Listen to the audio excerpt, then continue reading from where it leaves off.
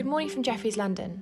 You're listening to Jefferies EMEA Market Minutes, a daily podcast brought to you by Jefferies Equities Cash Desk, where we offer our perspective on European markets so far. It's Tuesday the 16th of March, and here's what we're seeing so far. The Stoxx 600 is up 40 basis points, so slowly creeping towards new record highs, less than 2% away from levels that we reached in February 2020.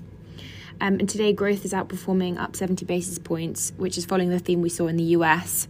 Also in the US, the S&P reached all-time highs again, and subsequently growth outperformed in Asia as well, where all regions were up across the board, although online volumes, I will add. So overnight, Bitcoin and Tesla remained firmly in vogue. Interesting to see that gold is still due a catch-up. It's unchanged today, so certainly worth keeping an eye on that dynamic. Fundamentally, looking at the chart of gold versus Bitcoin and inflation expectations, you can really see that discrepancy there. So now in terms of sectors, energy is underperforming once again today as the oil prices are lower. This is mostly because of a stronger dollar, but also some technical indicators are signalling oversupply in the market as well. Retailers are in focus today. So Zalando is up nearly 5% after raising guidance. ASOS is up 3% in sympathy with the company, and H&M is up 2.5%. That stock's broken out again, adding to yesterday's strength after numbers. Elsewhere, autos are strong as well, up 2%. That's actually the best sector in Europe on good volumes as well, up 50% versus the 20-day average, after Volkswagen, which were up 5%, reported their fourth quarter earnings.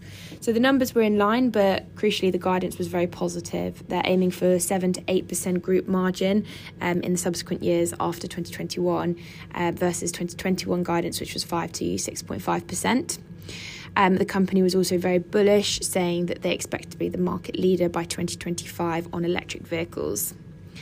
Elsewhere, healthcare was mixed. So AstraZeneca was up 3% this morning after our upgrade. Do shout out if you'd like to see that note.